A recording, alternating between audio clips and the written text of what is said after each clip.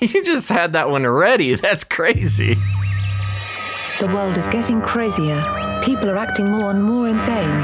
The end of the world is tomorrow. Tomorrow.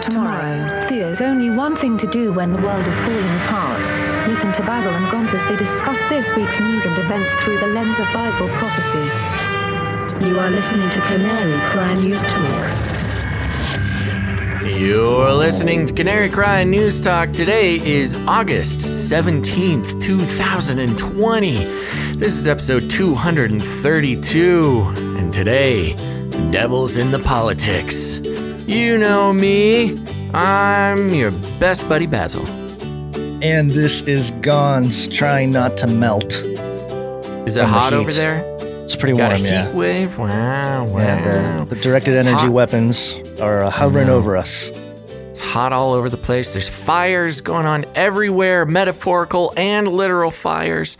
And we just want to thank everybody for being here. We were unable to do Friday's show.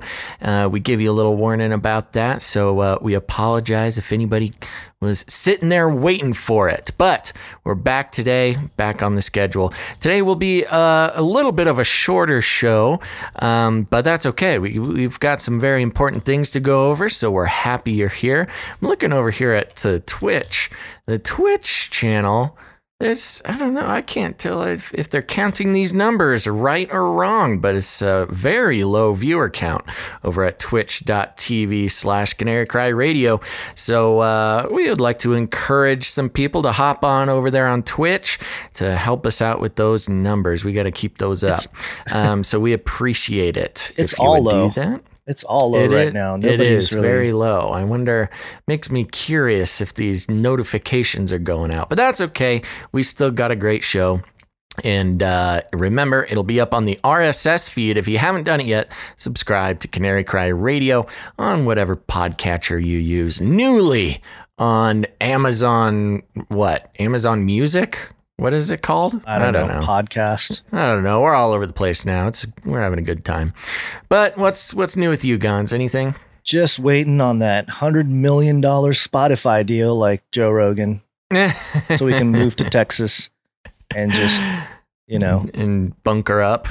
Lift weights or whatever he does.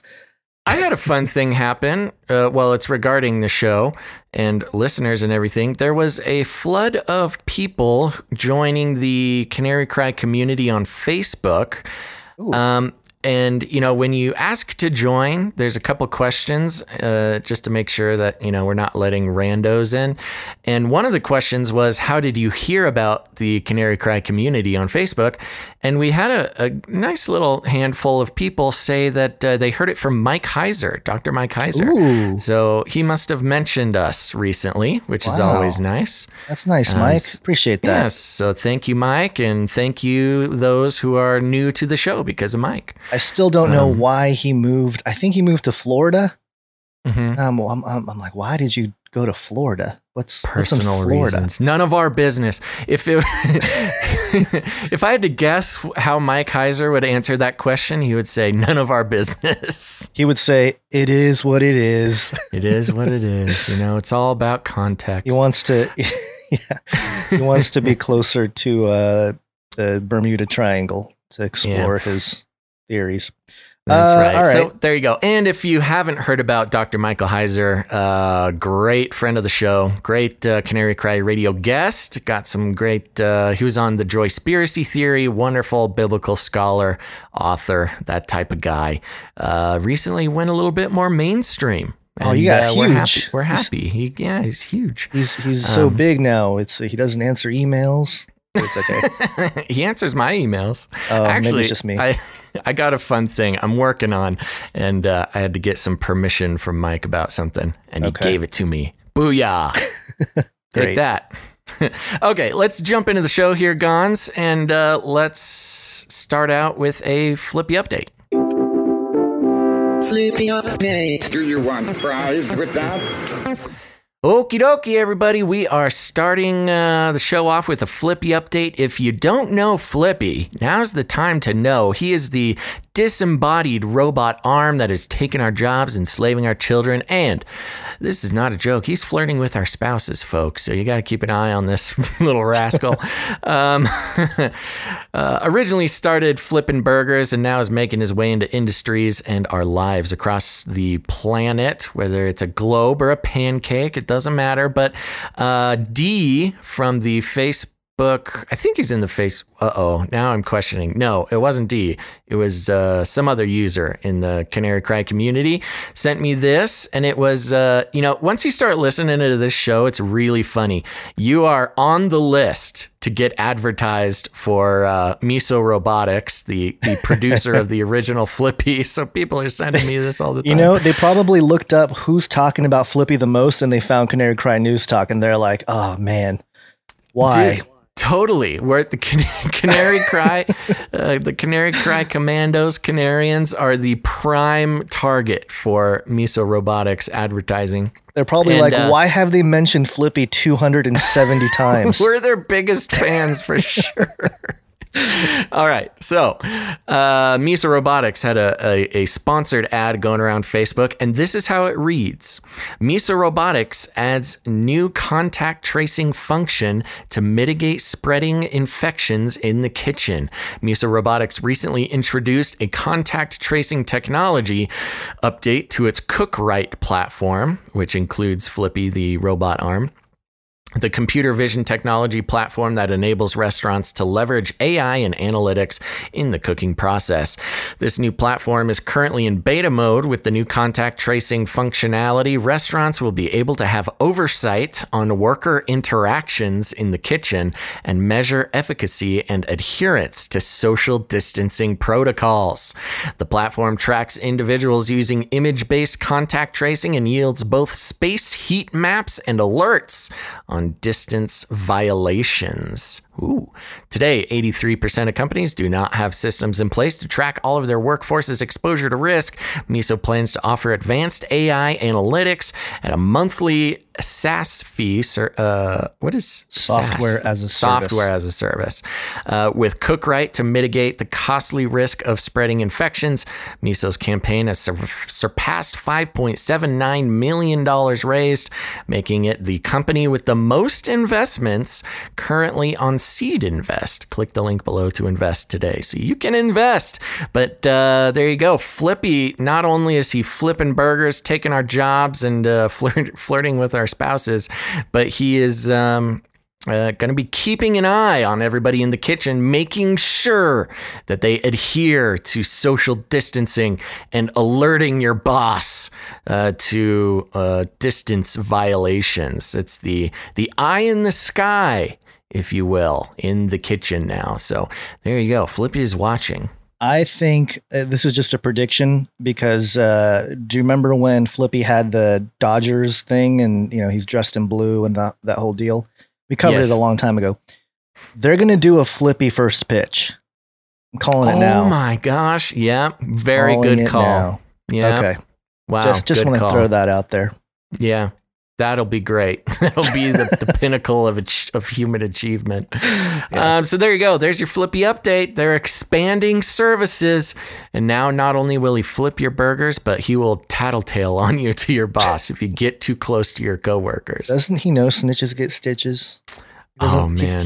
He needs to listen to the show. Snitches get stitches. Dude. Miso Robotics owes us so much money for all this free advertising.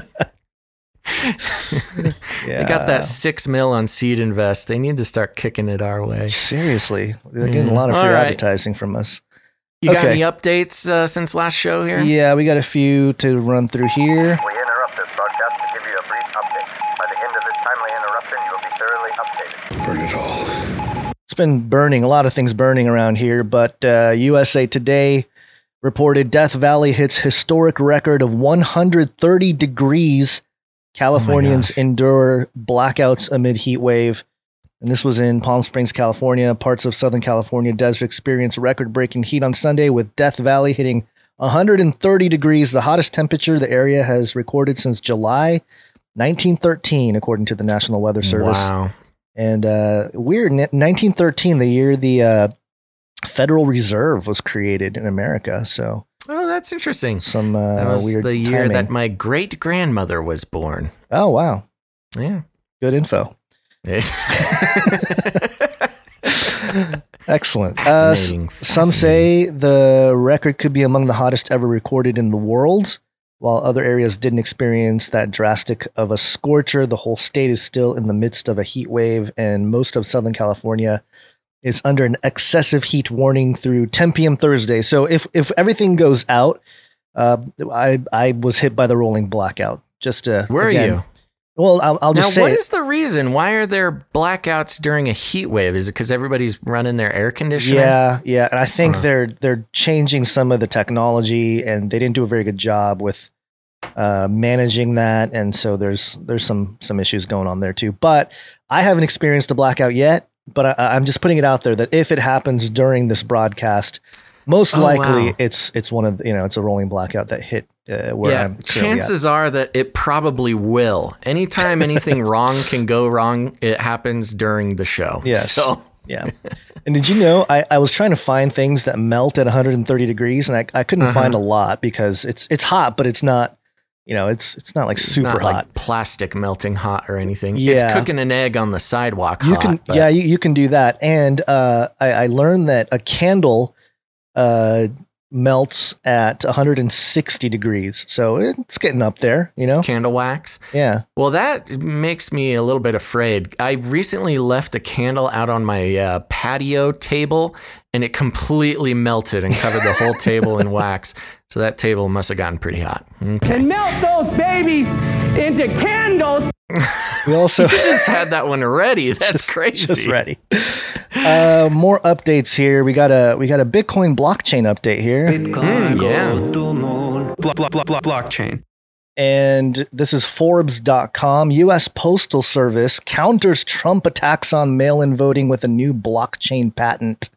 And I don't think that this is a counter. I actually think this might be a move by Trump. But anyway, it says here, as news of Trump trying to shut down the U.S. Postal Service. I don't think he's trying to shut them down, but anyway. No, Forbes. that's more exaggeration. Yeah, install mail-in voting captures the headlines. The U.S. Patent and Trademark Office today made public a patent application from the USPS titled Secure Voting System that describes using blockchain technology to secure mail-in voting.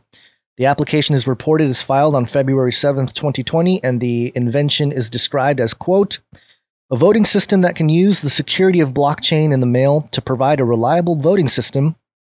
A registered voter receives a computer-readable code in the mail and confirms identity and confirms correct ballot information in an election. The system separates voter identification and votes to ensure vote anonymity and stores the vote on a distributed ledger in a blockchain.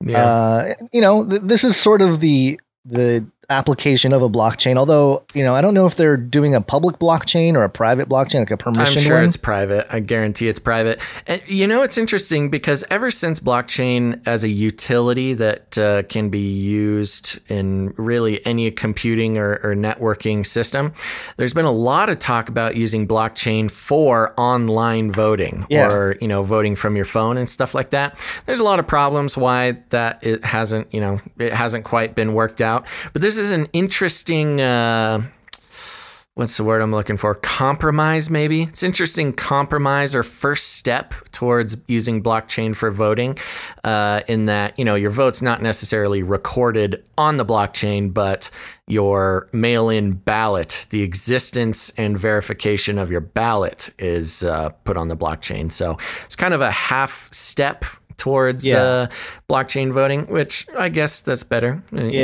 It says here the blockchain tech was utilized at the Utah Republican Convention as well as in Arizona to send delegates to the Republican National Convention after each state decided to hold their conventions remotely. So they've used some of it before, but I think, part of using blockchain for mail in general might be a good idea. Just, because you have your tracking number and all this kind of stuff. It's similar to that anyway. Right. But it would make it so you don't have to, I don't know. It's kind of the same thing. You look up the number and you see where it is in the the process of getting a package mailed to you or whatever. Yeah. But I think part of the problem here is identity. It says anonymous here, which again, it's not an exact 1-to-1 vote on the blockchain, but it's close. Yeah. But then you start talking about how do you verify identity, and then it becomes a bigger issue of like, okay, well now you have this immutable ledger that somebody else can look at that has all of everyone's records of who they voted for and, that kind of thing. So yeah, it's still in development, but overall, yeah, it's interesting. I think this is going to probably help with the at least in an attempt to not have corruption with some kind of mail-in voting procedure. It does have the potential, to mitigate a lot of those risks. Right. And so I know they're making it sound like this is an anti-Trump move, like, oh, Trump wants to destroy the post office. So, the USPS came back with blockchain, and it's not quite that. It's more just development of the technology plus Trump probably helping in some way to make sure. Interestingly enough, the USPS has been actually working with integrating blockchain into the postal service for a few years now. They're actually one of the leading public entities to start integrating that. So they had a little bit of a head start. We'll see how it works out. R.I.P. Epstein, aka Lil Mossad in the chat, says blockchain is love, blockchain is liberty, blockchain is freedom. So it's liberty and freedom. We had to make a distinction there. Yeah. But all right, there we go. Yeah, another example of how blockchain as a technology. Now, for those who need reminding, just because something says blockchain does not mean that it's Bitcoin or cryptocurrency. They are not synonymous. So this is the technology that is beneath cryptocurrency being repurposed for other uses. So we'll see. We'll see how it goes. And in fact, Bitcoin's breakthrough wasn't even the use of blockchain technology. It existed prior to Bitcoin. IBM has papers describing blockchain. I don't think it was called blockchain at the time, but IBM has had papers on blockchain since the early 80s. Right. Yep. So there you go. And then we got anything else on that other than Bitcoin at $12,312, according to my Bitcoin go to moon, baby. Go to moon.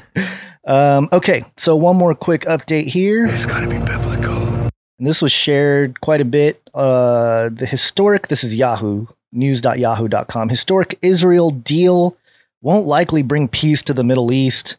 Of course, Trump said it would. Yeah. Well, it depends on where you read because Christianity Today headlines: Can the Abraham Accord, bring peace to the Middle East? It's the consistent conversation here, and I'm not going to read about the actual deal because I think there are people that understand this a lot better than me or you that have talked about it. There's not much we could add to it, really. But the part that I do want to mention is that a lot of people are associating this to the Daniel 9:27 prophecy that, the Antichrist is going to create peace deal and all this kind of stuff. And my point was that the Daniel 9:27 prophecy doesn't really relate to a peace deal. It's more of a confirming the covenant, confirming the Mosaic covenant that restarts animal sacrifices and stuff like that. And others have suggested that they've interpreted it as Jesus himself coming to end sacrifices and things like that. So there's different interpretations of that. And I know that there's a particular eschatological crowd within, Christian circles, largely pre-trib, dispensational. They are very much part of looking for a peace deal type of situation with Israel. And so, it's going to be brought up, but, I always try to make it be careful about just realistic. Saying just not saying, there it is. Sensational about it. Right. And I've been guilty of that before, but just in this particular case, I don't think it's necessarily related to those prophecies.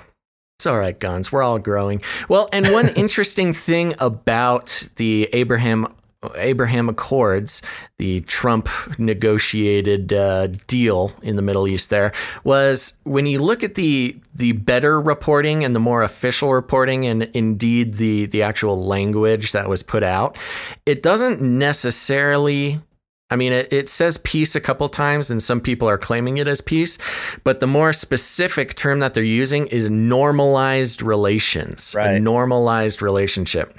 And I thought it was interesting, when you think of peace, let's equate that to shalom, the biblical concept, the Jewish concept of shalom, which is, wholeness and it's much more than what we think of peace as just like not fighting. Right. You know what I mean? Right. So this is normalization, which yes is will hopefully cease the combat, and I think in that Israel agreed to give up the West Bank, or at least cease the settling of the West Bank. But it's all under the actual vocabulary of normalization. So I don't think you could really even call this peace, maybe peace in a political sense of not fighting. Right. But as far as peace in the bigger sense of shalom and wholeness and prosperity and that kind of stuff, no, it is not shalom. It is sort of it's the more surface level political term of peace that's being talked about with the Abraham Accords there. So, right. So yeah, very interesting though. Yep. Something to keep an eye on, and definitely, when you study eschatology and Bible prophecy, it's always tempting to simply connect one-to-one things going on over there to things that are written eschatologically. And certainly there are, I think, I don't know, not temperaments, but more so just like an atmosphere that seems to be moving in that direction. But it's hard to say that it's for sure this or for sure that. I think that's when you get into trouble. Yeah. And you'd kind of discredit yourself if you set dates or, start doing that kind of thing with it. But of course, just something to keep in mind, keep your tabs on. And Jesus came back in 1988, Gons. Don't you know that? Oh, he's hiding in the mountains.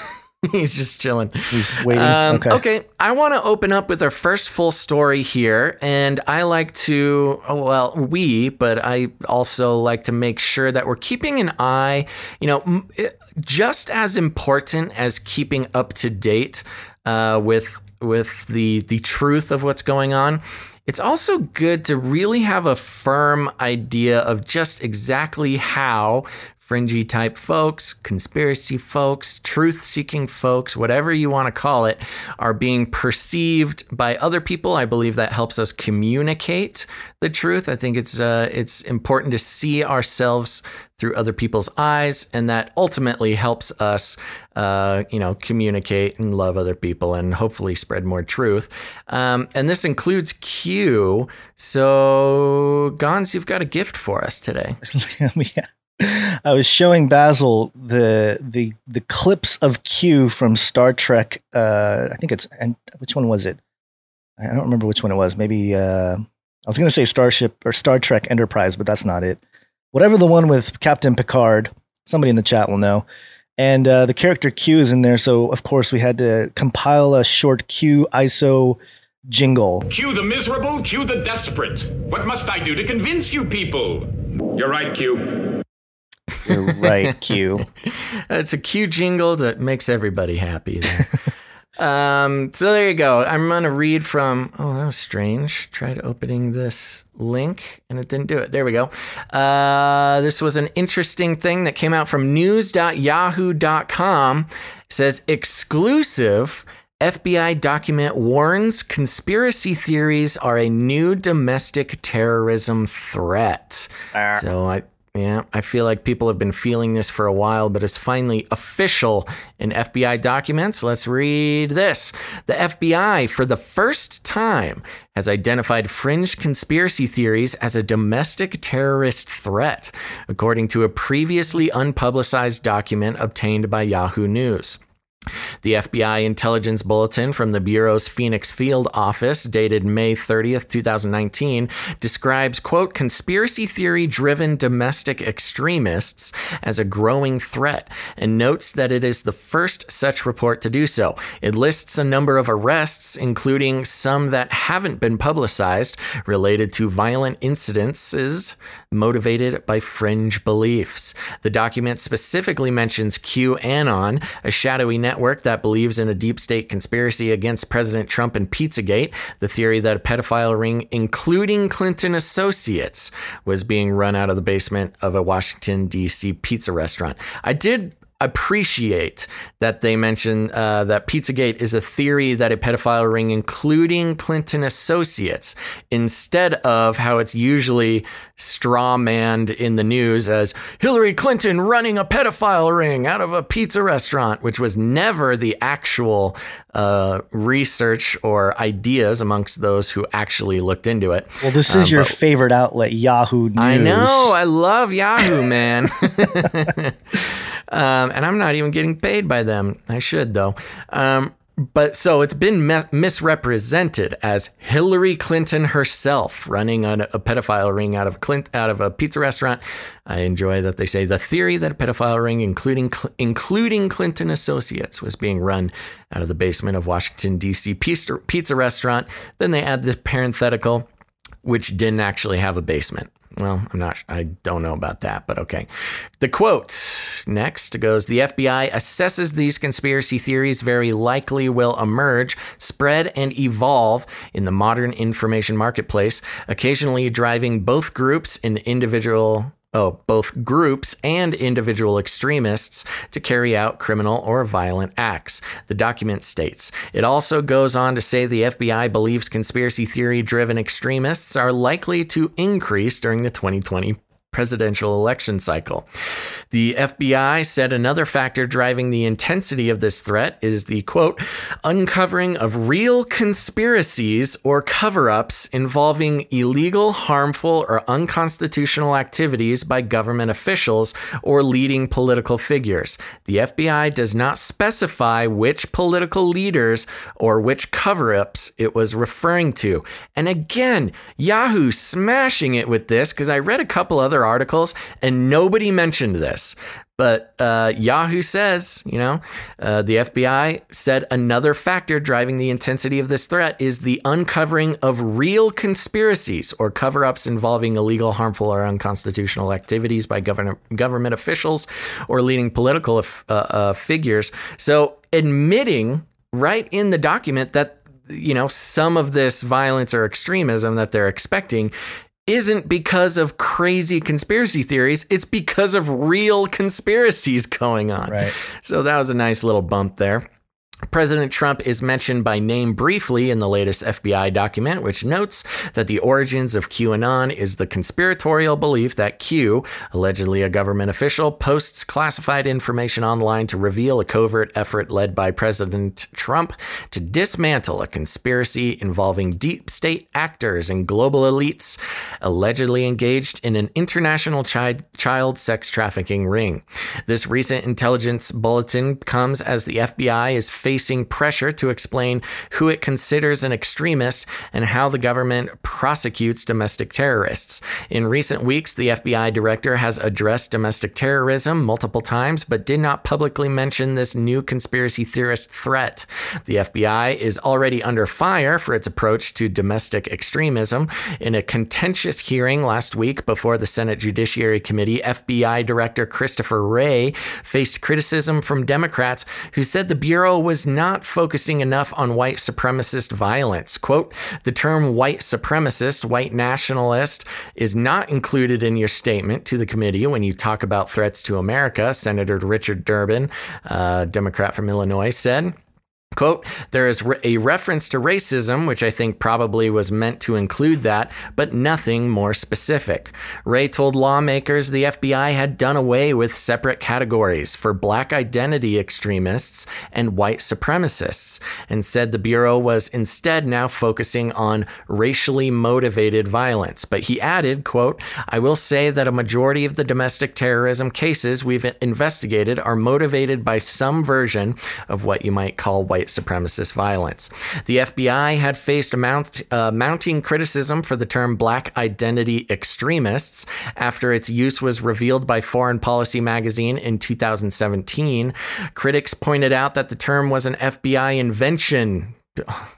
based solely on race, since no group or even any specific individuals actually identify as black identity extremists. Well, nobody. I know it's Does crazy. anybody who's white, are they like, I'm a white extremist? It's white supremacists. I've seen a couple of times people trying to own that term and identify as that term, but they always try to, couch it and explain it. It's not really a good look in general, but they certainly try. I don't think it's a common thing in general, but okay. But, it shows the spirit of the times where, yeah, you can say white people, some white supremacists or some white people are white supremacists and will commit violence. But when you start identifying black identity extremists, then that's a bad thing. I think those groups would be like the Black Israelite movement. I think that is because they're also mentioned in other FBI.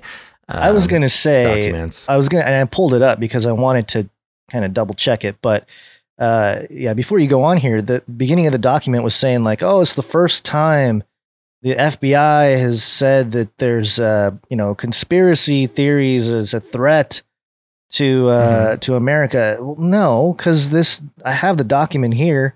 And we've talked about this document before. I've brought it up several times now. And this is the Project Megiddo that was published in 1999 in anticipation of Y2K, interestingly enough. And yeah, the whole thing is like American domestic terrorists and all of them having conspiracy theories as their part of their narrative of why they need to rise in violence and the New World Order taking over. And so I don't know.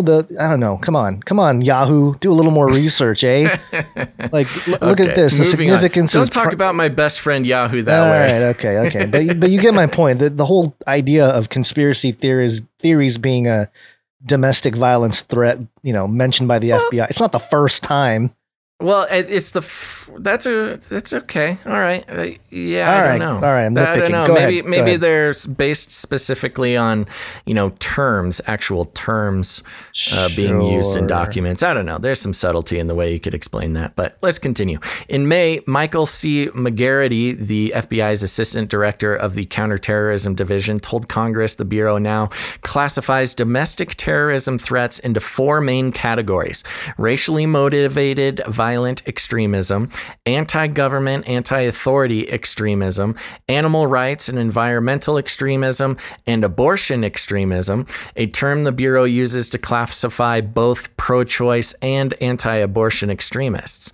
So that's an interesting set of terms as well. When you're talking about domestic terrorism, racially motivated, which makes sense. We're all familiar with that. Anti-government, anti-authority. Yeah, that makes sense. Animal rights and environmental being, the classic like PETA setting all the animals free in the zoo or something. And then abortion extremism, which was very interesting, that it's that big of an issue that it's actually a category for the FBI, which includes pro-choice and anti-abortion extremists. I thought that was a fascinating piece of information to have. The new focus on conspiracy theorists appears to fall under the broader category of anti-government extremism. This is the first FBI product examining the threat from conspiracy theory-driven domestic extremism and provides a baseline for future intelligence products, the document states. So, yeah, right. I'll give Yahoo a break. It's not them saying this, it's the document that's actually saying this. All right, so FBI is lying. Yes. Oh, no, what a revelation that is. Big surprise. Yeah. The new category is different in that it focuses not on racial motivations, but on violence based specifically on beliefs that, in the words of the FBI document, Gons, quote, attempt to explain events or circumstances as the result of a group of actors working in secret to benefit themselves at the expense of others. That's a pretty benign statement, and are usually at odds with official or prevailing explanation of events. Now, this is interesting because that's such a simple, description. It's very it's weird that is considered a terrorism threat, if they're usually at odds with official or prevailing explanation of events. So if they disagree with the official story, they are in this category of potential terrorist, which is, there's a lot of talk about fascism, and I don't want to throw that word around willy-nilly, but when you consider somebody who doesn't agree with the official story a terrorist, that's pretty much the definition of fascism.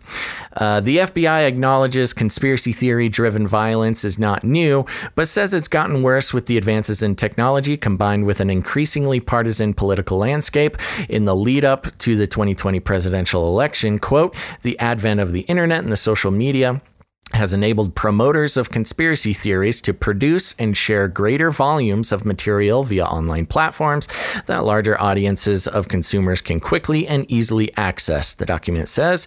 The bulletin says it is intended to provide guidance and inform discussions with law enforcement as they relate to potentially harmful conspiracy theories and domestic extremism. The FBI Phoenix Field Office referred Yahoo News to the Bureau's National Press Office, which provided a written statement, which reads, while our standard practice is to not comment on specific intelligence products, the FBI routinely shares information with our law enforcement partners in order to assist in protecting the communities they serve, the FBI said. In its statement, the FBI also said it can never initiate an investigation based solely on First Amendment protected activity. Well, that's a relief. As with all of our investigations, the FBI can never monitor a website or social media platform without probable cause. The Department of Homeland Security, which has also been involved in monitoring domestic extremism, did not return or acknowledge emails and phone requests for comment. While not all conspiracy theories are deadly, those identified in the FBI's 15-page report led to either attempted or successfully carried out violent attacks. For example, the Pizzagate conspiracy led a 28-year-old man to invade a Washington, D.C. restaurant to rescue the children he believed were being kept there and fire an assault-style weapon inside. He fired one bullet and it hit a hard drive. Interesting. That's the subtext of that paragraph. The FBI document also cites an unnamed California man who was arrested on December 19, 2018, after being found with what appeared to be bomb-making materials in his car. The man allegedly was planning to blow up a satanic temple monument in the Capitol Rotunda in Springfield, Illinois, to make Americans aware of Pizzagate and the New World Order, who are dismantling society, the document says. Historian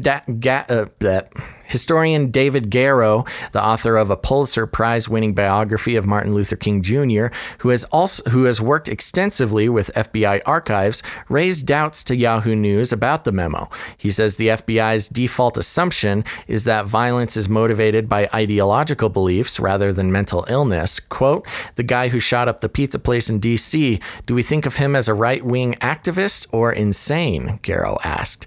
Garrow was similarly critical of the FBI's use of the term Black identity extremists and related attempts to ascribe incidences like the 2016 shooting of 6 police officers in Baton Rouge, Louisiana, to Black radicalism. He said the shooter, Gavin Long, had a history of mental health problems. Quote, the Bureau's presumption, the mindset is to see ideological motives where most of the rest of us see individual nuttiness, he said. Identifying conspiracy theories as a threat could be a political lightning rod, since President Trump has been accused of promulgating some of them, with the frequent references to a deep state and his praise in 2015 for Alex Jones, who runs the conspiracy site InfoWars. While the FBI intelligence bulletin does not mention Jones or InfoWars by name, it does mention some of the conspiracy theories frequently associated with the far-right radio host, in particular the concept of the New World Order. Jones claimed the Sandy Hook elementary school shooting, in which 26 children were killed, was a hoax, a false flag operation intended as a pretext for the government to seize or outlaw firearms. The families of a number of victims have sued Jones for defamation, saying his conspiracy mongering contributed to death threats and online abuse they have received. While Trump has never endorsed Sandy Hook denialism, he has almost he is almost up until the 2016 election the most high-profile promoter of the birther conspiracy created by Hillary Clinton that claimed former President Barack Obama was not born in the United States. He later dropped his claim and deflected criticism by pointing the finger at Hillary Clinton. He said her campaign had given birth to the conspiracy and Trump finished it. There's no evidence that Clinton started the birther conspiracy. Well, I got a couple of video links that they could check out. Of her saying it. Well, the article goes on and talks about HARP, mentions some JFK. ISIS and JFK, ISIS, Al Qaeda. They kind of run through a number of conspiracy theories, which, this is, again, I'm kind of stoked Yahoo's doing this because if nothing else, people click on it thinking, oh yeah, let's hate on conspiracy theorists for a second. And then they learn about a whole bunch of conspiracy theories. Yeah. That, of course, they will go down the rabbit hole later if they've got a thinking cell in their brain.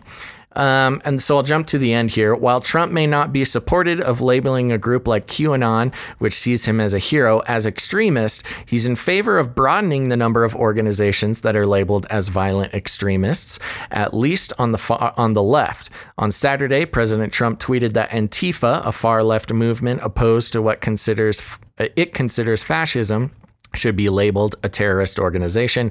Schneider, the former Homeland Security official, agrees that conspiracy theories may in fact inspire violence and be a threat, but questions what the government is going to do about it. He notes that the Department of Homeland Security, quote, nearly all, if not all, the intelligence analysts focusing on domestic extremist groups were eliminated under the Trump administration. There is no one there doing this, he said. And that is the end. So there you go, Gons. It's official. Conspiracy theorists are dangerous. And I think this is a great time to mention to our listeners, as well as all the FBI agents listening, we do not condone violence or anything like that. Or melting babies. Or anything of that nature. Yeah, and it's fascinating to see how some of the criticisms here, the one criticism from that author that pointed out the hastiness of a group like the FBI to label a lot of these things as motivated ideologically instead of some kind of mental health issue. That was a great thing to put in there. That's very accurate. Every time you see these types of individual actors and stuff like that, a lot of times they do have a history of mental illness. And in that regard, usually they're on lithium or something like that. Or they just have problems or schizophrenia even.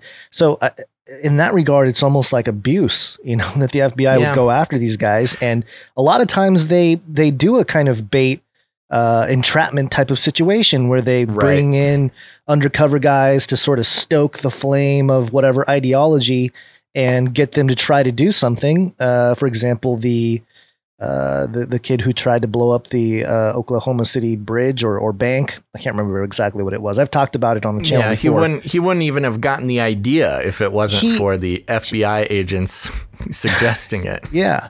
And they have him on tape saying things like, oh yeah, I totally blow up the building or whatever. The banks need to go down, da-da-da. But it was instigated by this infiltrator. And the mom came out saying there's no way he would be able to build a bomb if it wasn't for these people. And they equipped him. They gave him the car. And just before he was about to do it or whatever, he pressed the button. They went in there and arrested him. And look, the FBI is taking down domestic terrorism. Your tax money at work. So it's really troubling when you look at it that way and you start realizing that. Even with this document here, the whole Y2K, prior to the Y2K, why these particular groups mentioned by the FBI, the Christian identity, white supremacy, militias, Black Hebrew Israelites, apocalyptic cults, why they're all in tune with this threat of the New World Order rising and how they're going to violently disrupt this plan. Right. And it's kind of like, I don't know that many people are even like the Alex Joneses, he was never, I mean, I'm not trying to defend him, but I don't think he was ever like, hey, rise up and take over the government before the New World Order takes over. He was. I will push back. He did literally explicitly say that once. Well, I know said, go get your guns. Well, go get your guns. I know he's, Second Amendment guy and guns and all this, but most of the time, I'm not going to defend him. He's a special case. Alex Jones is a special case. He will go on rants, and I get it. He'll say some things that are pretty provocative. Rant, yeah, I get that. But for the most part, he's not trying to actually, deliberately take over with some kind of militia or anything like that. Although that's what, the other side of the aisle will say it was inspired by characters like Alex Jones, and I say characters pretty explicitly there. Yeah. So, this is all of it is to create a type of identity threat that, everybody that has the same ideologies can be, sort of grouped together as. So if you believe in Pizzagate, the facts or not, you're part of this one giant group of people who believe in, crazy conspiracy theory Pizzagate. And that's kind of what we've seen and thought ever since all this stuff came out. Oh yeah. In the last 4 years. It's a dangerous thing to question official stories of things, but it's interesting too. And this guy talking about the mental illness makes a great point being, some, including perhaps the FBI and other organizations, are quick to point out that, people who carry out acts of violence are conspiracy theorists and, put the fact that they had some sort of mental illness off to the side. But that's its own type of conspiracy thinking. Like, no, it couldn't have just been a crazy guy. There has to be, a group of disinformation online that are equipping and radicalizing white people to carry out violence. That's its own conspiracy theory, when in reality, the truth might just be that the guy's a little nutso. Yeah. So there you go. I mean, it's the pot calling the kettle black type of situation. It really is just misinformation, disinformation, and creating, trying to create order out of chaos for sure. The order coming from on high, and you can't question the FBI or you're a terrorist. Now, just to keep things moving, I think we understand that. We had a big QAnon conversation last episode, and it was fun watching the chat go nuts on both sides of that conversation. And one of the big things that people were mentioning was, Q also, there's a Christian side of Q. This new agey Q is not the real Q or whatever. And, I did some looking around, and there certainly is a more Christian take on Q and group of Christian Q followers and, Christian-based Q material, and not just the New Age thing. And, after doing some looking, I gotta say, if you were going to create a character and you wanted to get the information out from this character to as many people as possible, to have the broadest effect, what would you do? You would make the Christian Q. You would make the New Ager Q. You would have you would give, much like anything online, you make different versions of the same product. We'll call Q a product for the sake of this conversation. And, that's how you get more people to buy, or to buy in, as it were, with this case. So, I'm not ready to say that the New Age Q is fake or Christian Q is fake. From my view, which I'm trying to look at it from an outsider looking at Q itself, not trying to, dissect the information. Like I said, I think Q's getting, I think it's a mixed bag, but I think that it's definitely brought a lot of people into awareness of a lot of important topics. And for that, I'm grateful. But, it's very simple. Whoever Q is, or whoever's behind Q, whether it's an individual or a group, they it's obvious they purposefully have different versions of Q in order to get the message out to a broader a broader set of people. So, you can't, I don't think you can say New Age Q is not really Q, or Christian Q is the real Q, or not really Q. It's all Q, whatever it is, just being repackaged for different types of people. Well, it's not even repackaged. It's just interpreted differently depending on your worldview, because what Q, if you just read a lot of the Q posts, it's very, it's mostly in the political lane. It's mostly, about the United States and America and our freedoms, but then they'll use phrases that will appeal to a Christian, like, Godspeed, or, in God we trust, things like that. Even a lot of the Christian Q posts have like hints of New Agey stuff. And that's the thing. Yeah. The New Ager will look at it and say, this is the ascension narrative of, Christ consciousness or whatever it is. So it's really, it's quite a clever psyop in that regard, because it really appeals to either side of that, the difference between a New Ager and a Christian. Yeah. The genius part of it is it's open to interpretation. It is. The whole thing is. Can bring your own lens to it. Like even the posts, how they're all cryptic and, not explicit in most cases. It's like, yeah, of course. When you're cryptic and vague, people fill in the gaps with their own belief systems and their own lenses. Right. And that's why I think this big thing regarding specifically our conversation about the New Age Q last episode was so triggering for people, is because they've spent months or years reading Q with their Christian lens. Therefore, Q is Christian. And the other thing too, a lot of the realities, the truth about a child trafficking ring and all this kind of stuff, the information was out there before. It just wasn't being, it wasn't really it wasn't known. It wasn't really, if like the Russ Dizdar is out there saying that there's these Satanists people out there that are kidnapping children, and they're creating split personalities and all kinds of stuff. Right. And everyone just thinks, you're nuts, Russ Dizdar. What are you talking about? So a lot of the information was there before, and it did start to pick up steam, in the last decade. More and more people learned about it. More and more people were becoming aware of it.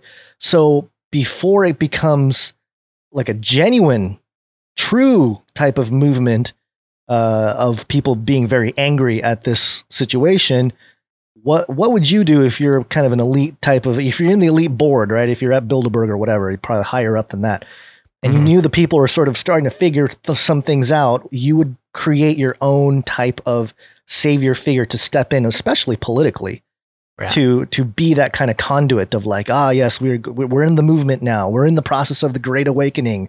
We're entering a new age, the whole deal. So it just seems like a very clever way to galvanize people and appeal to them, especially because the conspiratorial topic has become so widespread. And because it's really interesting, I think back to 2011, and when I released Age of Deceit, Fallen Angels, and the New World Order, I think the reason why so many people were like, oh my gosh, so awesome, whatever, wasn't because anything I did.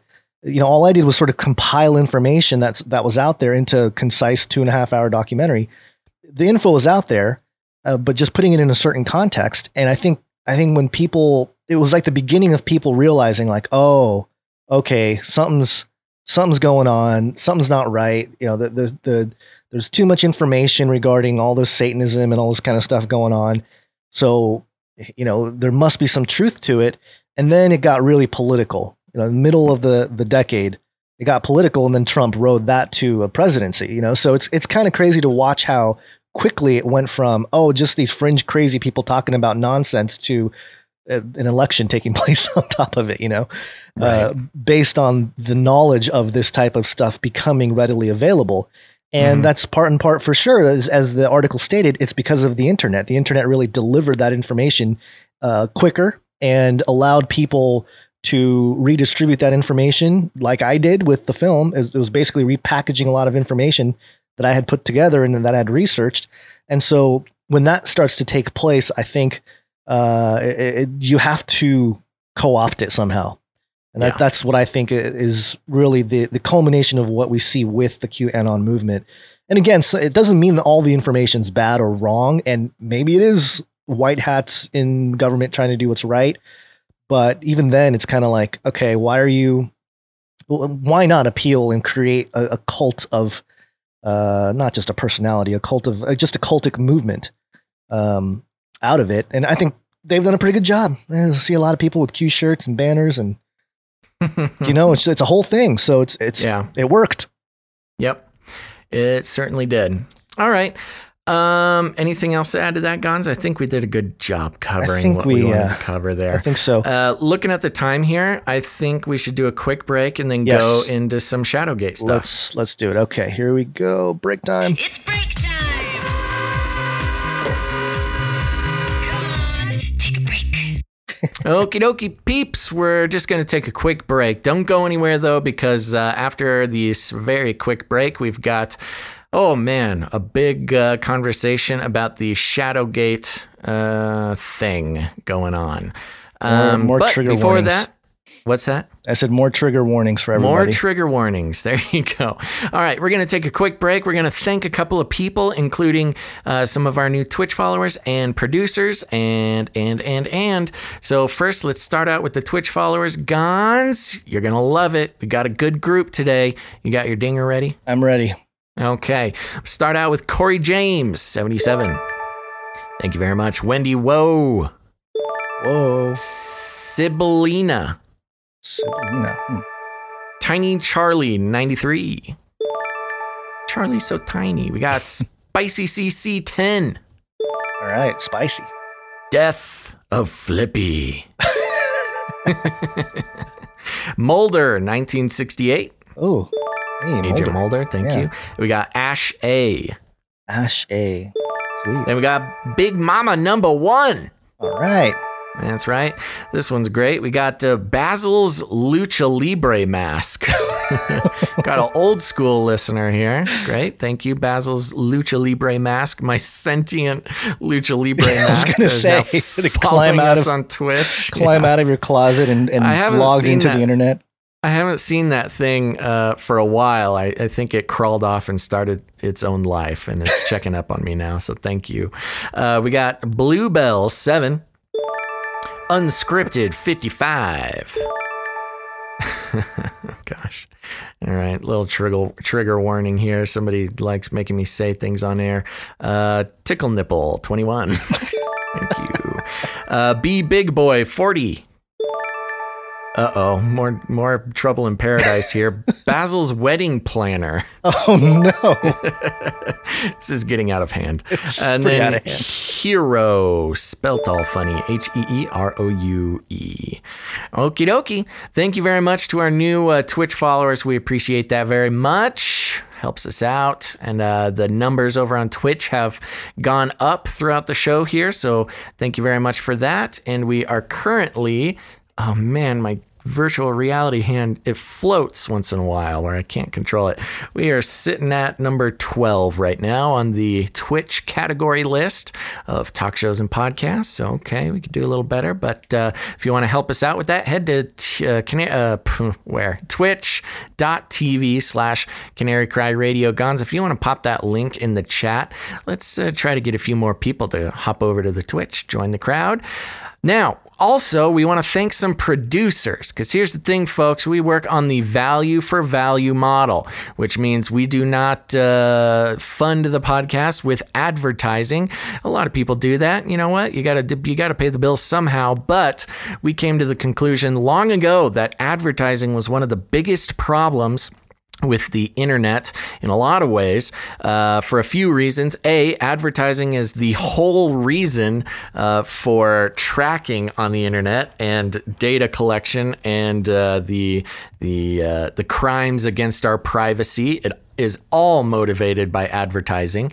And also, when a creator, a content creator, as the technical internet term, when you rely on advertising, a few things happen. First of all, you start to consider your audience as a commodity to be collected and grown, and then you turn around and sell it to an advertising company for your own personal gain. And that just doesn't seem right to us, to consider you listeners as a commodity for us to, grow like some crop or something so we can turn around and sell it. It just didn't seem right. Didn't sit well with our souls. But also, it's when you rely on advertising dollars, you're worried about being brand safe. You don't say things. You don't talk about things. You talk about other things that don't really matter. It's a whole mess. It starts messing with your content, and we just didn't want that either. So instead of relying on this corrupt advertising system, we go by the value for value model, which means we create the show. We do it pretty consistently, and I think we do a pretty good job. And then it's your opportunity as someone who pays attention to what we say. It's your opportunity to put some value back into the show to keep it going. And, I consider it sort of a rebellious act in today's weird advertising world. It's like a rebellion against the global theology of advertising to not consider yourself a commodity or a crop to be sold, on these advertising marketplaces. And so there you go. I think of it as a very cool rebellion against this corrupt system of the world. And if you want to participate in that, you can become a producer, because this is the real world, baby. You're not just a donator. You are, when you help pay for media to be created, you are a producer of that media. And you can do that at patreon.com/CCNT. And I'd like to thank a couple people who did that. Are you ready, Gons? Ready. First of all, coming back in hot is Jan, who upped her support again. Jan, coming in hot. Thank you very much, Jan. Thank you, Jan. And we also got Deb, who increased their monthly support as well. And that's very good. Thank you very much. It's been almost a week since our last show. So, it's hard enough to get new people to join and support. It's even harder to get people to increase their support.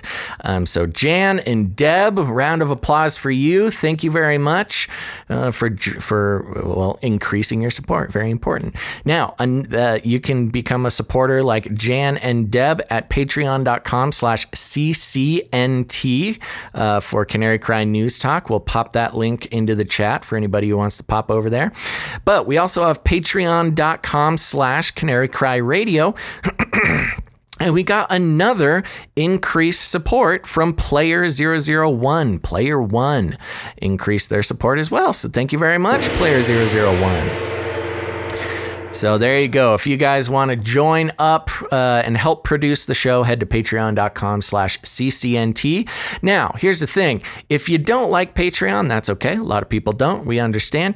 You can also support us over at canarycryradio.com/support. canarycryradio.com/support. That's right. Now, I want to mention Isaiah 42:14 in the chat says, podcast producer for Canary Cry Radio is going on my resume now. Yes. Fantastic idea. You can do that. If you do that, you can do that. And, if anybody wants to ask, give them our email address at canarycryradio@gmail.com, and we'll vouch for you. If somebody sends us an email asking if you really are a producer, of course, we'll vouch for you because you are a producer. You can put that on your resume. All right, Gons, PayPal. We've got PayPal options over there at canarycryradio.com/support. You can do monthly donations or one-time donations if commitment's not your thing, as well as cryptocurrency. Gons, who's come in on the PayPal? Before we do, we got Dirty Miner coming from DLive asking when Canary Cry Radio coin, cryptocurrency.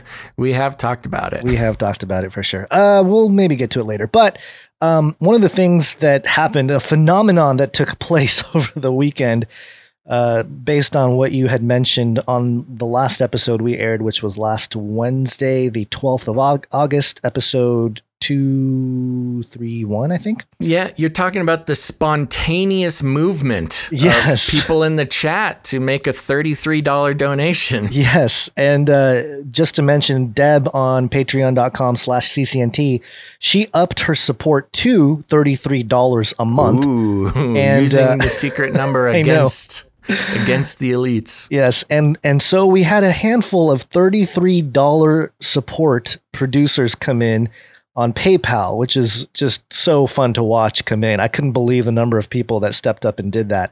So we wanted to thank some producers. Tracy coming in with Tracy. $33 to trigger us. Thank you, Tracy. Charlene, also another producer, Charlene. $33. Brianna, $33. Wow, Brianna, thank you Amazing. very much. And also Scott coming in. Scott. $33. My gosh. Very good. We're so Freemasonry. I know. I thought it was so funny. Of course, people are going to call us Freemason I shills know. because of I the know. 33. I know.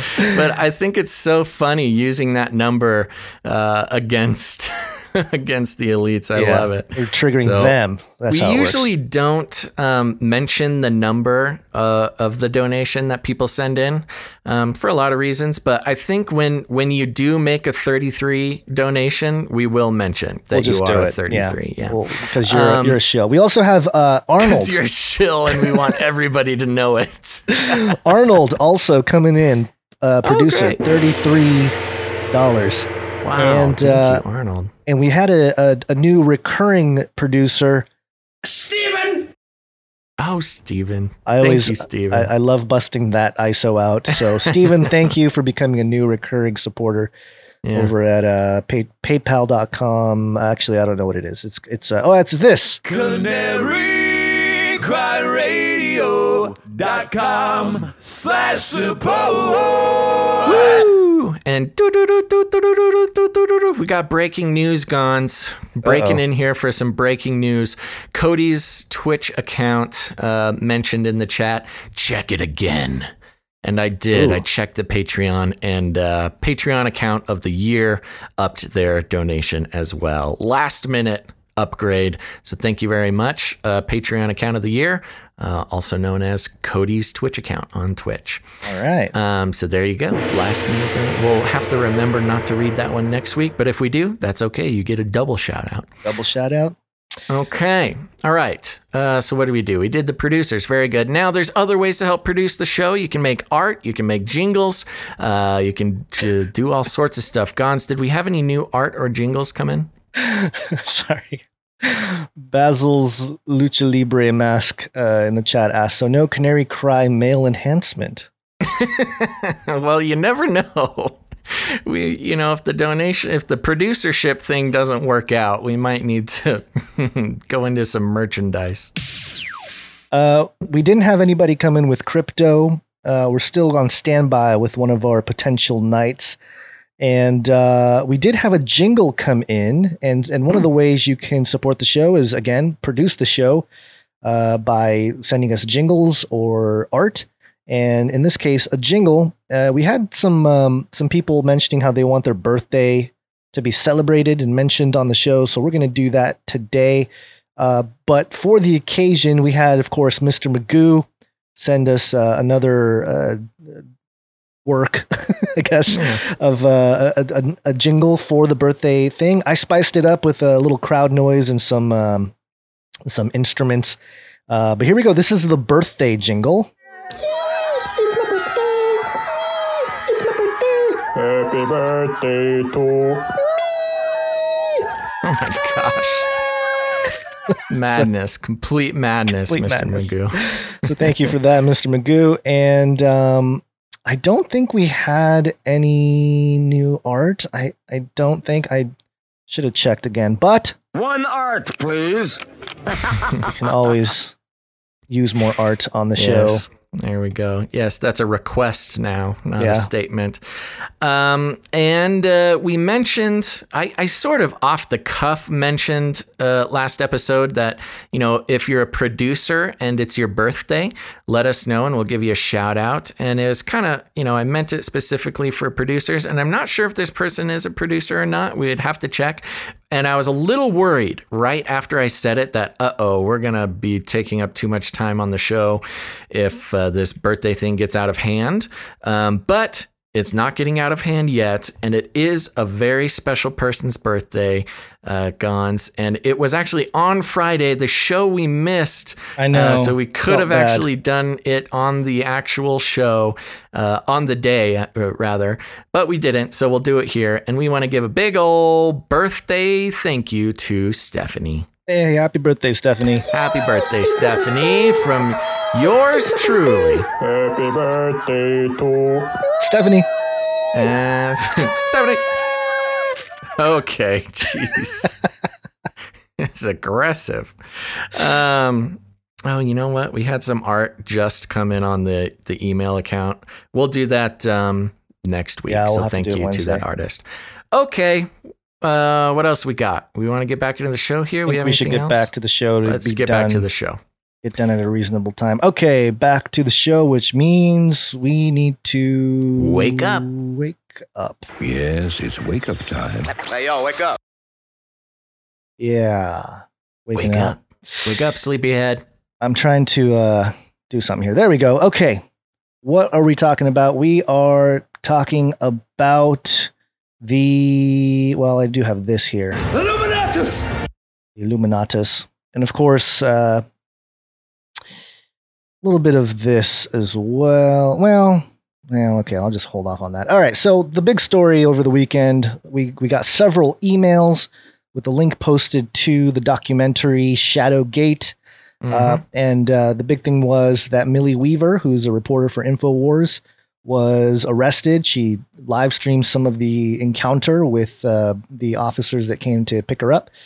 And to kind of get an overview, this is the AmericanThinker.com.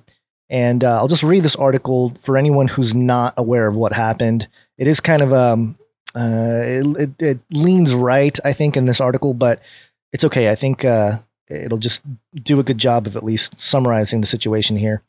Okay. Millie Weaver faces her first court hearing this morning, which is this morning, today as we record this, after being arrested and jailed last Friday. New media reporter Millie Weaver is scheduled to have her first court hearing this Monday or this morning after a weekend in jail following her arrest last Friday. Weaver's arrest came on the eve of the release of her 82-minute documentary, Shadowgate. That is an expose of the deep state with the assistance of two individuals identified as whistleblowers. Her arrest and incarceration in the Portage County Jail in Ravenna, Ohio, immediately raised suspicions that she was being subjected to a scary new level of intimidation and censorship. Millennial Millie, as Weaver is known, is a conservative rising star on the new and alternative media landscape, having worked as a reporter and contributor for InfoWars since 2012, and lately on her own as well. She has developed a loyal following, and there is widespread interest in the outcome of the legal case against her.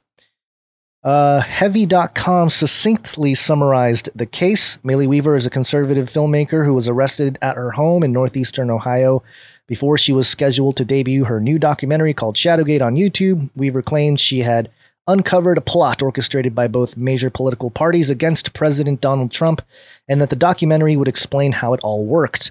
The timing of her arrest flamed conspiracy theories online, with critics wondering whether the arrest was related to the Shadowgate documentary.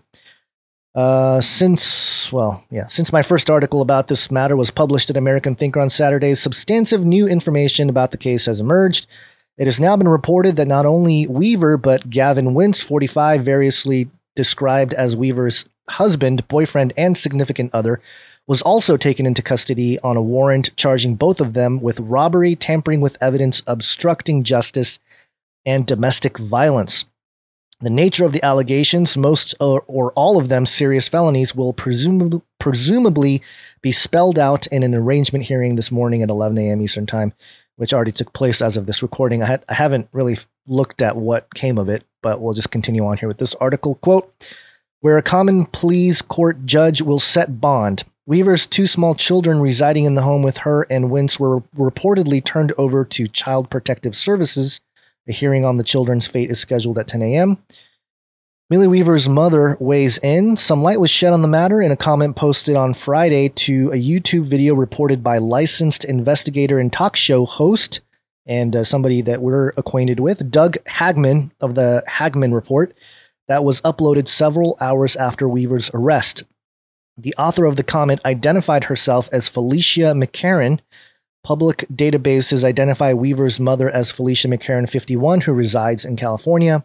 The comment at YouTube links back to what appears to be the real Felicia McCarran's YouTube channel. In response to Hagman's video about her daughter's arrest, McCarran wrote, "This is Millie's mother. It's my cell phone worth about $50 that she took during a family dispute that happened months ago when I was in Ohio visiting my family. She took it because I had my phone on record during an argument we were having. We resolved the issue immediately, and I dropped all charges right after it happened before I left Ohio because it was a gross misunderstanding and no harm was done. All families have their disagreements, especially during a quarantine. I am shocked my family was arrested after I told the police to drop all charges months ago. I had a general affidavit of non-prosecution notarized today, and I spoke with the police chief who told me I could not do anything until Monday, that's today, and my daughter's son and her boyfriend have to stay in jail over the weekend. I'm extremely upset. This is not what I wanted to happen. I think they have a lot bigger fish to fry. Makes me think this might have been done to prevent her from coming out with some political information she is covering. There was no reason for this."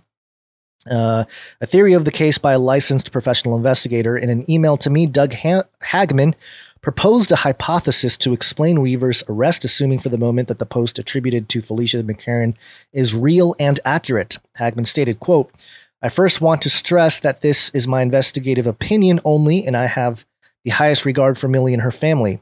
If the author of the comment is legitimate and the scenario is correct, I suspect that the situation involving Miss Weaver originated from a personal event that was magnified by her high-profile status. Perhaps the police were called at the time of the event and a report was taken, hence the charge of domestic abuse. The police likely saw the video and or audio and secured it as evidence.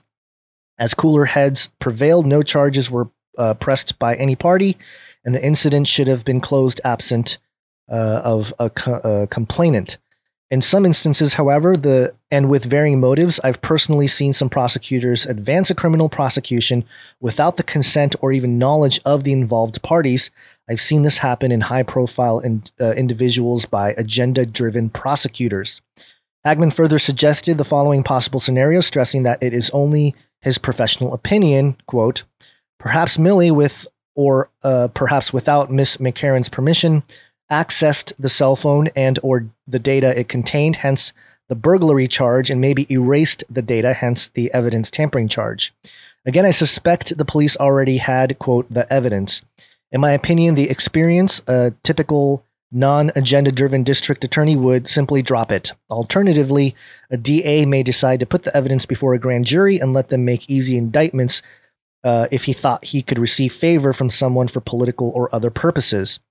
Now toss in a very explosive documentary and knowing that the hammer can be dropped at an opportune time, an indictment. The timing of effecting the high-profile arrest coinciding with the release of the video might have been the direction of someone at a much higher pay grade. Is Millie Weaver's arrest related to the video? Most likely yes, but as I have described, not necessarily in the way or manner people might think. Plus, exploiting a personal situation for political gain is simply not right and can be quite damaging. Miss Weaver's potential political enemies know this. I call this tactic lawfare and suspect that it was an attempt to marginalize the credibility of Miss Weaver and the video. That is what I think happened. I cannot prove it.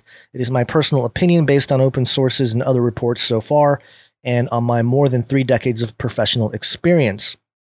And then it goes back to the article here. One of the 2 whistleblowers who appears in the film, who uses only her first name, Tori, was deeply involved in its post-production. During an appearance on InfoWars yesterday, she told host Alex Jones that she was on the phone with Weaver last Friday when the police showed up. Tori essentially confirmed the accuracy of the comments posted Friday on YouTube by McCarran, Weaver's mother, about the incident involving McCarran and her daughter that resulted in the 911 call. Tori said that the family's squabble took place about 3 months ago. To the extent that the mainstream media has reported on Weaver's arrest, she and her documentary have predictably been described in less than flattering terms. The article Saturday at Cleveland.com, for example, said Weaver, quote, released a trailer last week of a new video that she claims, quote, may be the biggest whistleblowing event to date. The video appears to include interviews between Weaver and two people who claim to have first-hand knowledge of a clandestine attempt by government officials to use psychological warfare and mind control tactics to carry out a coup against President Donald Trump, an iteration of the often debunked conspiracy theories about so-called deep state. In fact, this back to the article.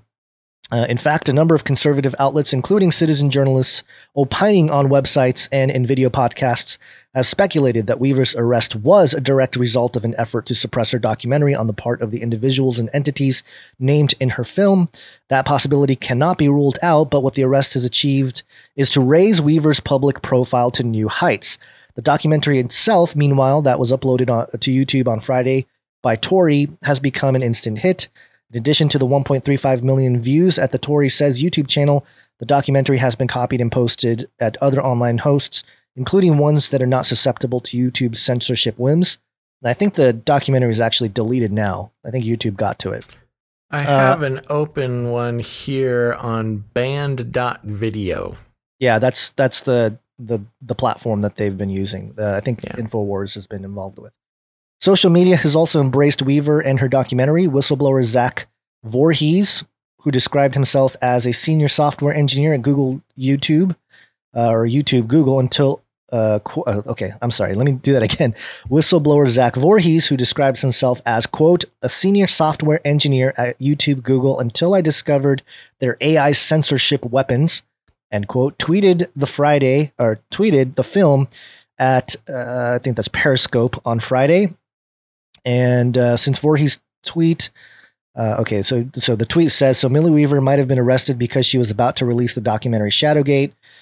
So Tory Says, now suspended, released the film anyway.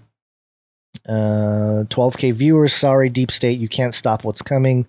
Since Voorhees' tweet 3 days ago, Twitter has now suspended Weaver's account. On Sunday, YouTube finally deleted the first upload of the complete Shadowgate film at the Tory Says channel after it had gotten over 1.35 million views. The stated reason was that, quote, this video has been removed for violating YouTube's policy on hate speech. Hating criminals, I guess.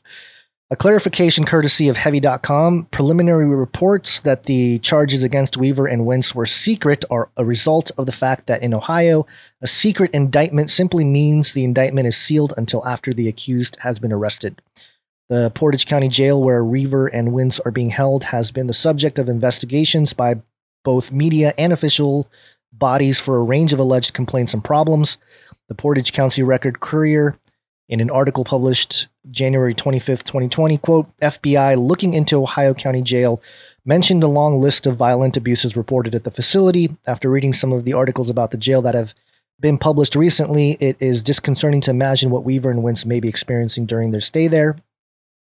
Later today, the picture of what's going on with Weaver and Wentz will hopefully be clearer, assuming they get their day in court. The hearing is scheduled for 11 a.m. Meanwhile, the fate of journalistic critiques of the deep state and the ability of Americans to watch and read these critiques remain in serious doubt. So there you go. That's kind of the big overview of what happened here. Millie Weaver, getting arrested. Yeah, documentary coming out. Sort of review. She made this documentary or something, a video of some kind, and was about to release it and got arrested the day before it was going to be released. Yeah. Okay. Yeah. So, and I only watched part of the film. And, it was okay. It was, some people gave me some timestamps, so that helped a little bit. And some of the tech being used, again, nothing really new that we didn't really know already, with a lot of some of the coup and the cover up of the whole Russiagate situation being a kind of a misdirection, all that kind of stuff.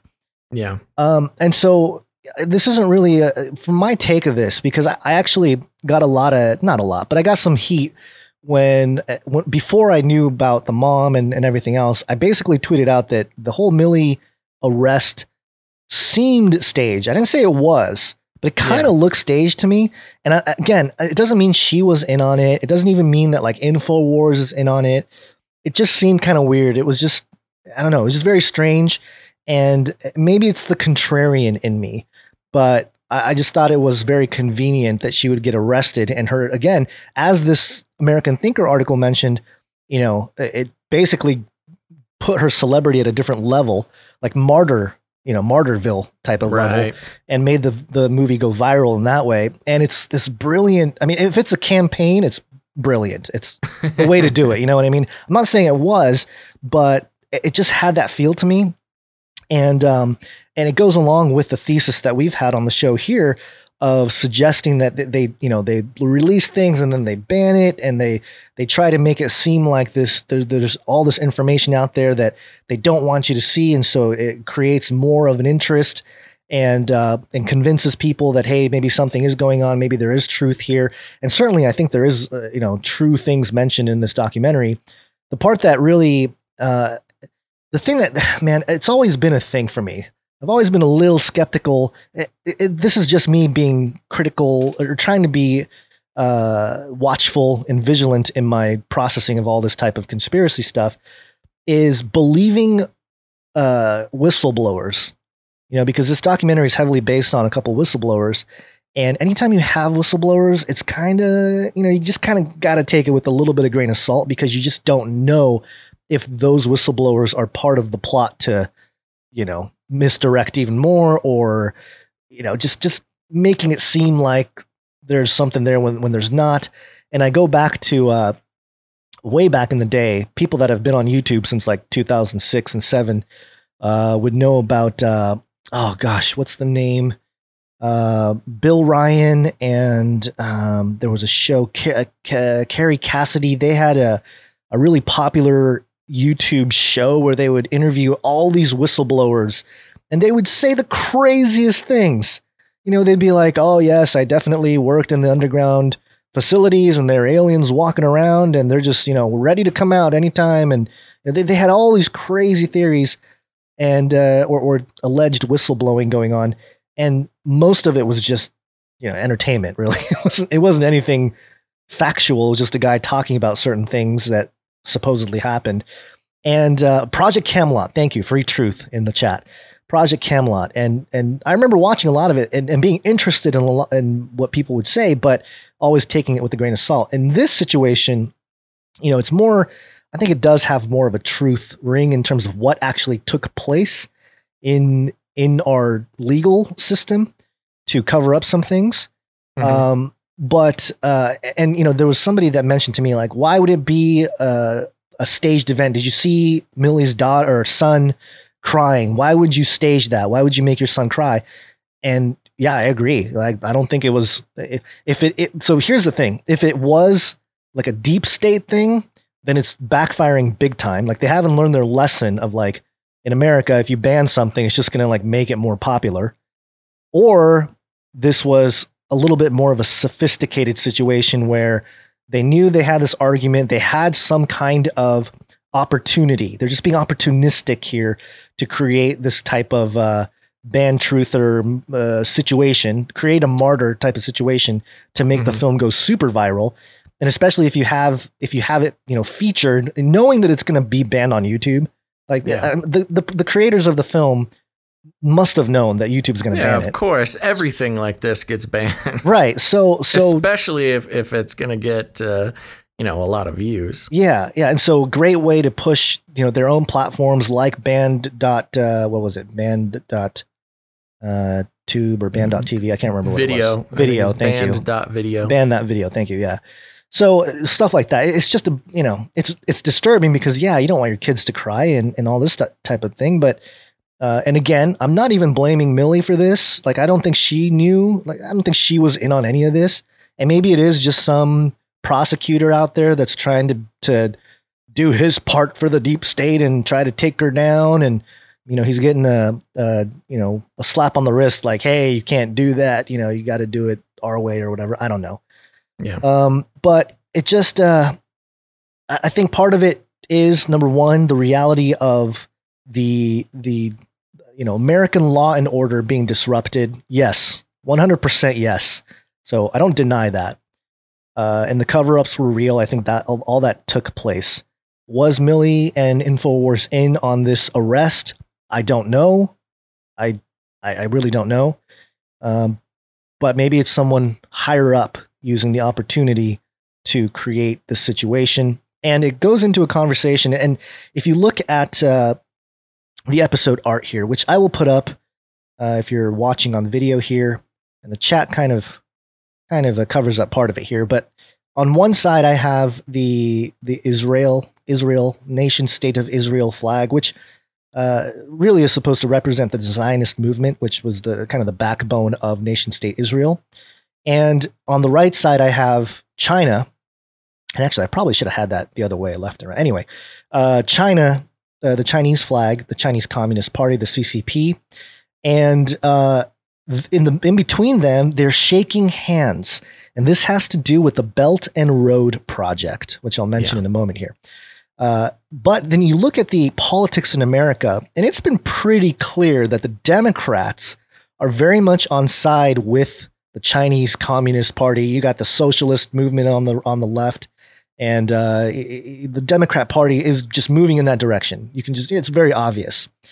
On the other side, the Zionist side, you have Breitbart, you have all these other groups that are aligned with Israel, and they're more largely Republican. This is where you find a lot of the alt-right and the conservative right, and folks like Alex Jones and stuff have been very much labeled as such. And in the middle is the all-seeing eye, of course. We know that who's really pulling the strings here. But the handshake in between with the Belt and Road, I wanted to make this an imagery, explain what might be going on here politically, because there's an article that I have here that I wanted to share. And this was published by beltandroad.news. Okay, so this is directly from their own publication. This was published back in December of 2019, and there's a picture here of Israel on the left, China on the right, and they're sitting at this table. They're having like some kind of dinner thing, Israeli flag, Chinese flag. And this article is very interesting. I'll read some parts out of this. It says, Israel plays a vital role in advancing China's Belt and Road Initiative in the Middle East.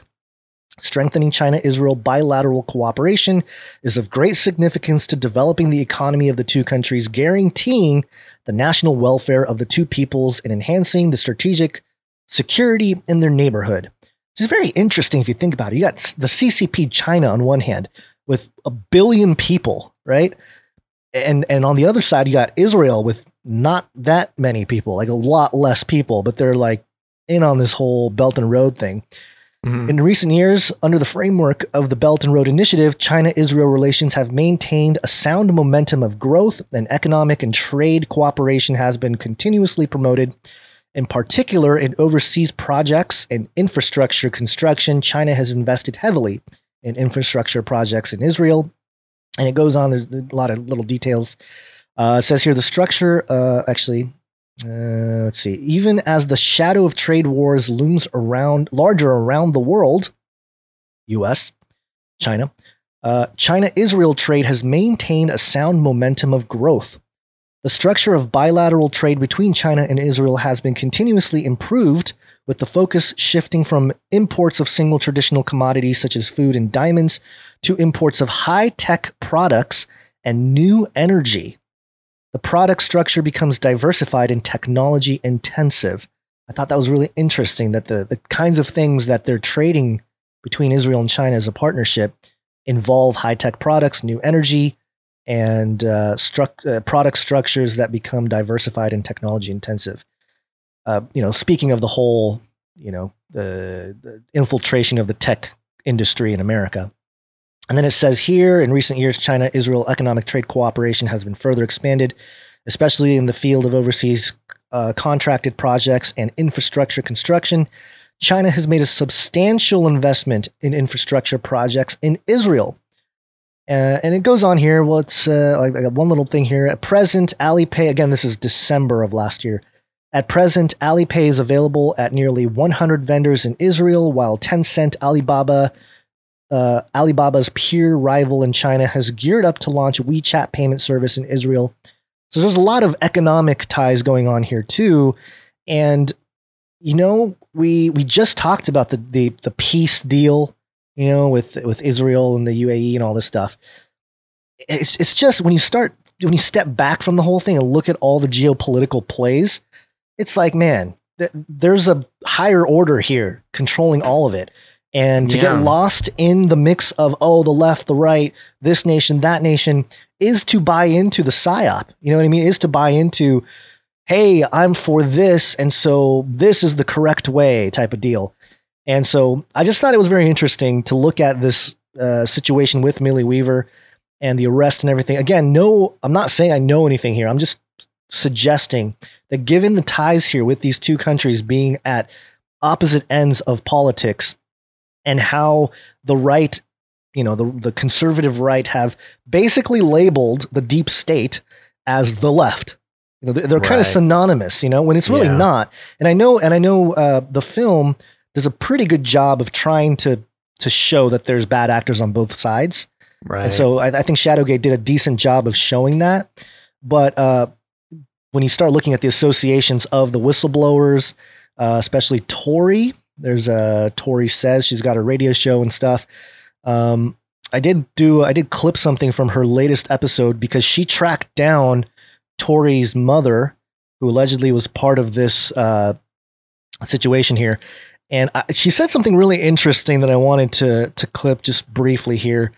This is Tori Says, that was published on, I think it was the 15th of August. Shining Light is the name of the episode. And she's talking about tracking down Millie Weaver's mother. So here's the clip here. I located the individual because I can locate anyone if I really want to. Okay. I could locate anyone if I really wanted to.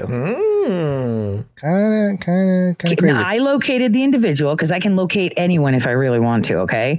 I located the individual who had changed their phone number multiple times, found the actual individual, and had this attorney take a statement, an affidavit from them, because then that wrecks the whole case. Then I can tell you that this individual was so enraged that this is happening, supposedly, that they were even calling. And look, that's what panic looks like.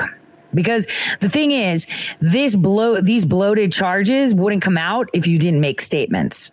So that's all going to come through. And you know what sucks is that the spotlight will be large because it's Millie Weaver. The spotlight will be large and they will want to use that against her. Or use it, don't let any crisis go to waste type of situation and make the film go even more viral and, the celebrity move up and stuff. Again, right. It's something that I've been looking at here a lot. And I know it's a thesis of the show that, number one, the truth of the spiritual war, that we wrestle not against flesh and blood, but then looking at all the moving parts of this whole New World Order thing and the elite actors. And it's very fascinating when you look at the kind of relationships certain nations have.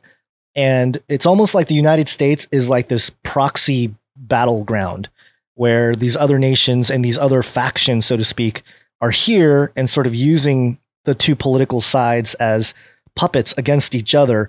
And the American citizens are kind of caught in the middle, picking sides and, really creating that divide and conquer situation and, order out of chaos. All those things comes into play here. So, that's all I had here. That's kind of a long rant. Yeah, but. No, that's a great breakdown. Yeah, I didn't get the chance to look into a lot of that stuff. So thank you for bringing it to the show. And I think when it comes to there's a lot of stuff getting tied in with the Middle East and China. And, again, just because you mentioned it quick, I know it wasn't the main point of the whole thing, but the Abraham Accords between Israel and UAE, it does sort of reek of, a important cooperation for the furthering of the Belt and Road Initiative and the transfer of wealth between Israel and China.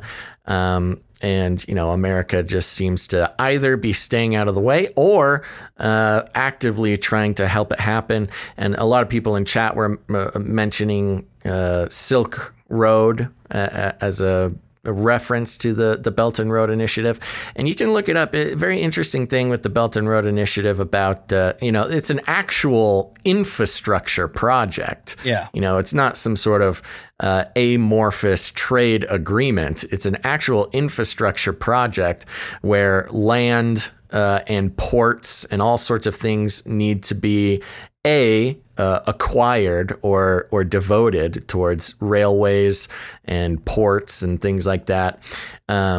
But there also needs to be peace in those regions, because infrastructure at war is useless for trade, whereas infrastructure in peace is the most profitable way to go about that. So that connection was a very good one. Yeah, well, there you go. I don't know. Maybe I'll have to take a peek at this Shadow. What is it called? Shadowgate. Shadowgate. Is that the name of the film? Yeah, it is. Wow. Yep. There you go. Okay. Like the video game. I think there was a game called Shadowgate. Yeah, I don't know. I haven't heard of it. Well, there you go. Okay. Well, thank you very much, Gonzo. It looks like we're running out of time here, so that might have to be it for today's show. What do you say? Yeah. We had some COVID stuff. We'll try to tackle some of that. We'll some move crazy some stuff stories coming up for the next episode. We've got some really crazy stories waiting for Wednesday's show. So make sure to tune in on Wednesday. Again, right here, twitch.tv/Canary Cry Radio, as well as the YouTube channels and Facebook all over the place. You know where to find us. So make sure to be ready for Wednesday's show. We'll be going live sometime between noon and, I usually say between noon and 5. We're trying to get them done earlier. So we'll go live somewhere between noon and 2 or so. So make sure to be ready for that and tune in on Wednesday. Any last words before we get this train stopping in on the station? The train, I don't even know what that means. Land the plane is the usual one, but I got trains on the brain. Is that because of the CAG train? Speaking of which, you got to show the Trump. Okay. That's what will go in. That's why I have trains on the brain. Show the Trump train video. I will. Give me a second to pull it up here. Okay, Trump tweeted this really fun 3D CGI video, the Trump train. If you're listening on the podcast, you can just Google it. The video has been put everywhere, but it's just fun. It's talking about trains going into the station. It's a 1-minute clip. This was tweeted by our president, Donald J. Trump, on August 12th of 2020. Okay, let me I'll just play it with the audio here, and it's got 13 million views. But I think Trump is the master troll of all master trolls when it comes to presidents. But here it is. Yeah. It's a big CAG red giant train. Trump, Pence, keep America great, rolling through town. And there it goes. Here comes Biden. I got hairy legs that turn blonde in the sun. Biden is on one of those push carts. And rub my leg down so it was straight, and then watch the hair. Old-timey train carts where you got to pump that lever. So I learned about road moving I learned slow. About kids jumping on my lap. And I've loved kids jumping on my lap. Oh, jeez. We're probably going to get copywritten for that, but yeah, probably. It's okay. Well, there you go. Make sure to Google it. It's a fun train related video. Yeah. All right. Okay. Well, thanks everybody for tuning into this episode. Remember, we'll need some production help. So if you're trying to become a producer, now is the time.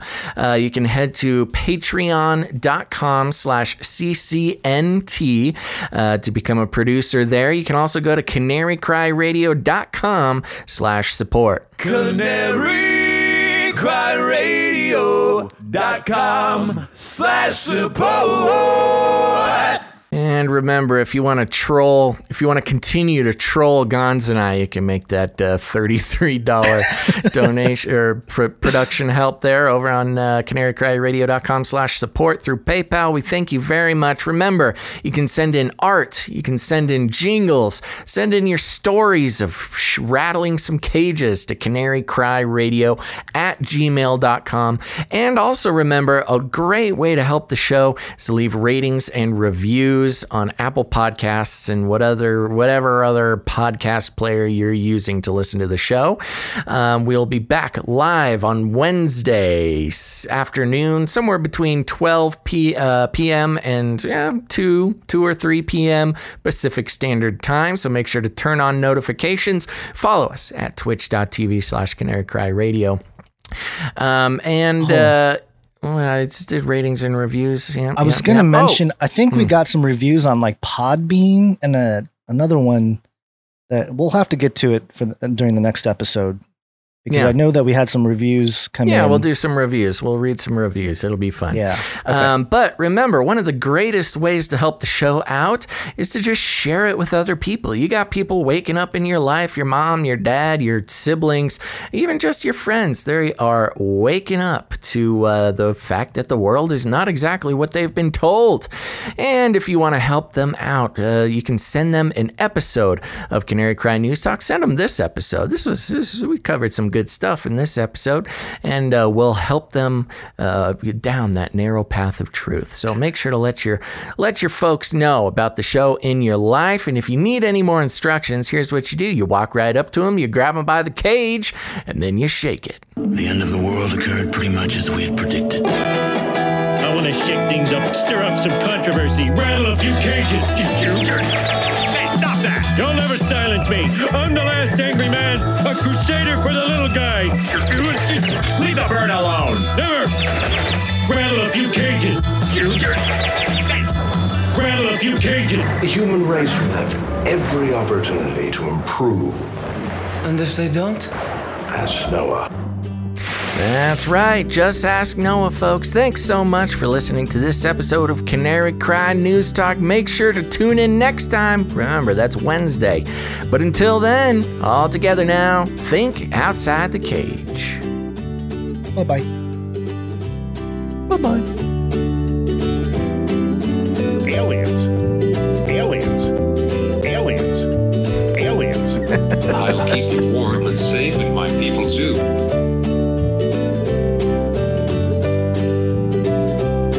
I tried to tell you.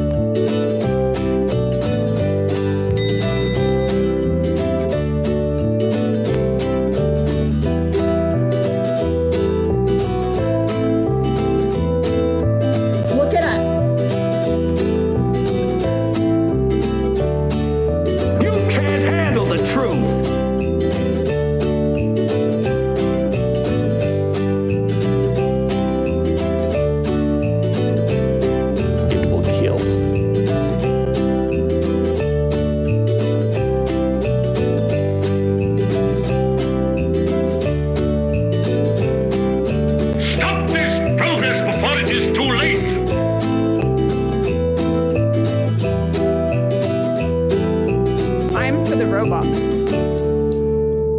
Remember, reality is an illusion. The universe is a hologram. Buy gold. Buy! I want to shake things up, shake things up. I want to shake things up, shake things up. Leave the bird alone. I want to stir up some controversy. I want to rattle a few cages. I want to rattle a few cages. I'm the last angry man. You'll never silence me. I'm the last angry man. I'm the last angry man. You'll never silence me. I'm the last angry man. A crusader for the little guy. Little guy. Little guy. Well, we'll see about that. Whatever, Illuminati. In the future, humans will be confined in a people's zoo. People, I'll keep you safe and warm. In my people's zoo. I'll keep you safe and warm now. In my people's zoo. You, yeah, you. In my people's zoo. I'm for the robots. I'll keep the cameras on. In my people's zoo. I'll keep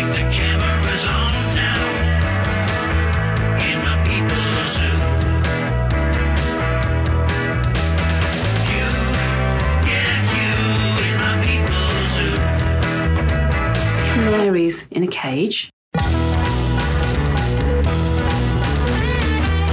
not capable of it. It will kill.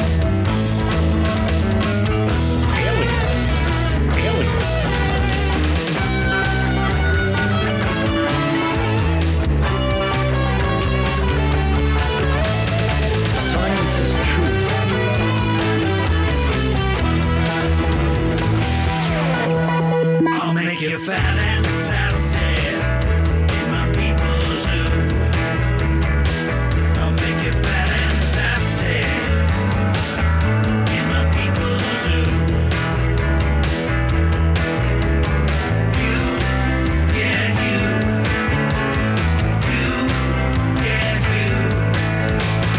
You get you in my people's zoo. I'll keep you warm and safe in my people's zoo. Hallelujah.